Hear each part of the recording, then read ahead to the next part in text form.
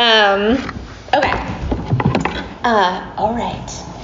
Have you guys watched the Netflix show? This is how the beginning of every yoga class should start. Rhythm and Flow. So it's a yes and no? Okay. So, Rhythm and Flow is a show on Netflix. The hosts are Cardi B and Chance the Rapper. And T.I. Is that who know? I don't know who that person is. Is that right? T.I.? Yeah, okay. And then they have some guest people like Fat Joe and Jada and Snoop Dogg. Just some guest people like that. The first episode, just seeing Snoop Dogg's outfit is like well worth the watch.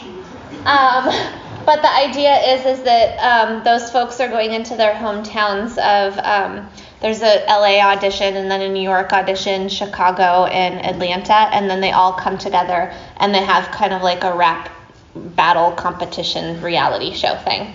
And they show the backstories in people's lives, and it's freaking awesome. Do you like it? I haven't seen it. Oh, you haven't seen it. Oh, you just knew who T.I. was. You like T.I.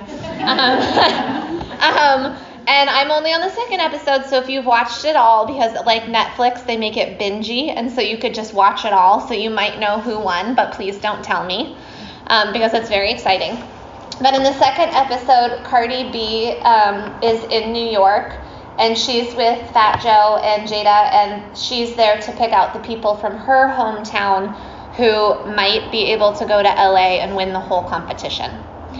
And she's super nervous, and you can tell. Like, she kind of talks in like a fake baby voice a little bit when she's nervous, which is adorable. She's like, oh, I don't know what's going to happen, like that kind of thing.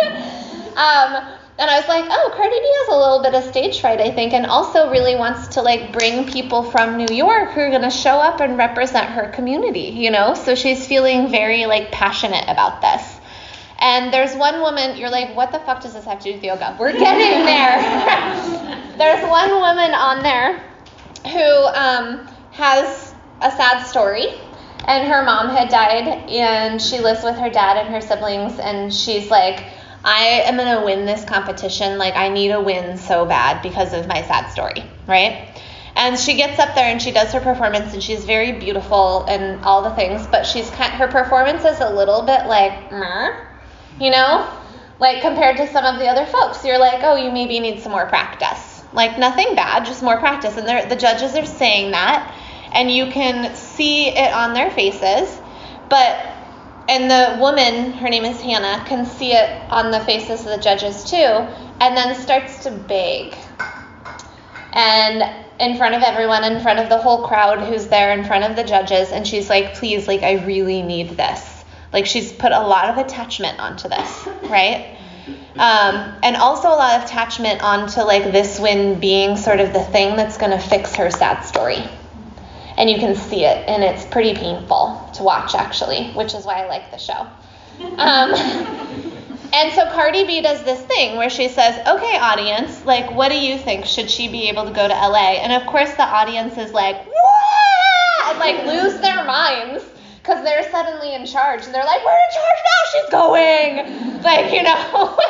And so then the woman walks back, and she's like, oh my gosh, I made it, to like the people backstage, how reality TV shows go, you can all imagine it. And then this crazy thing happens, where Cardi B is like, hey, audience, listen up. And they get quiet. Because if Cardi B talks to you like the boss, you're listening. And they all turn around and look at her in her judge's chair, and she's like, we're not here judging people's sad stories. That's not what we're doing here. We're here to pick the best people from our community who are really great at this art form. And I've got a sad story, and these two guys have a sad story, and every single person back there has a sad story.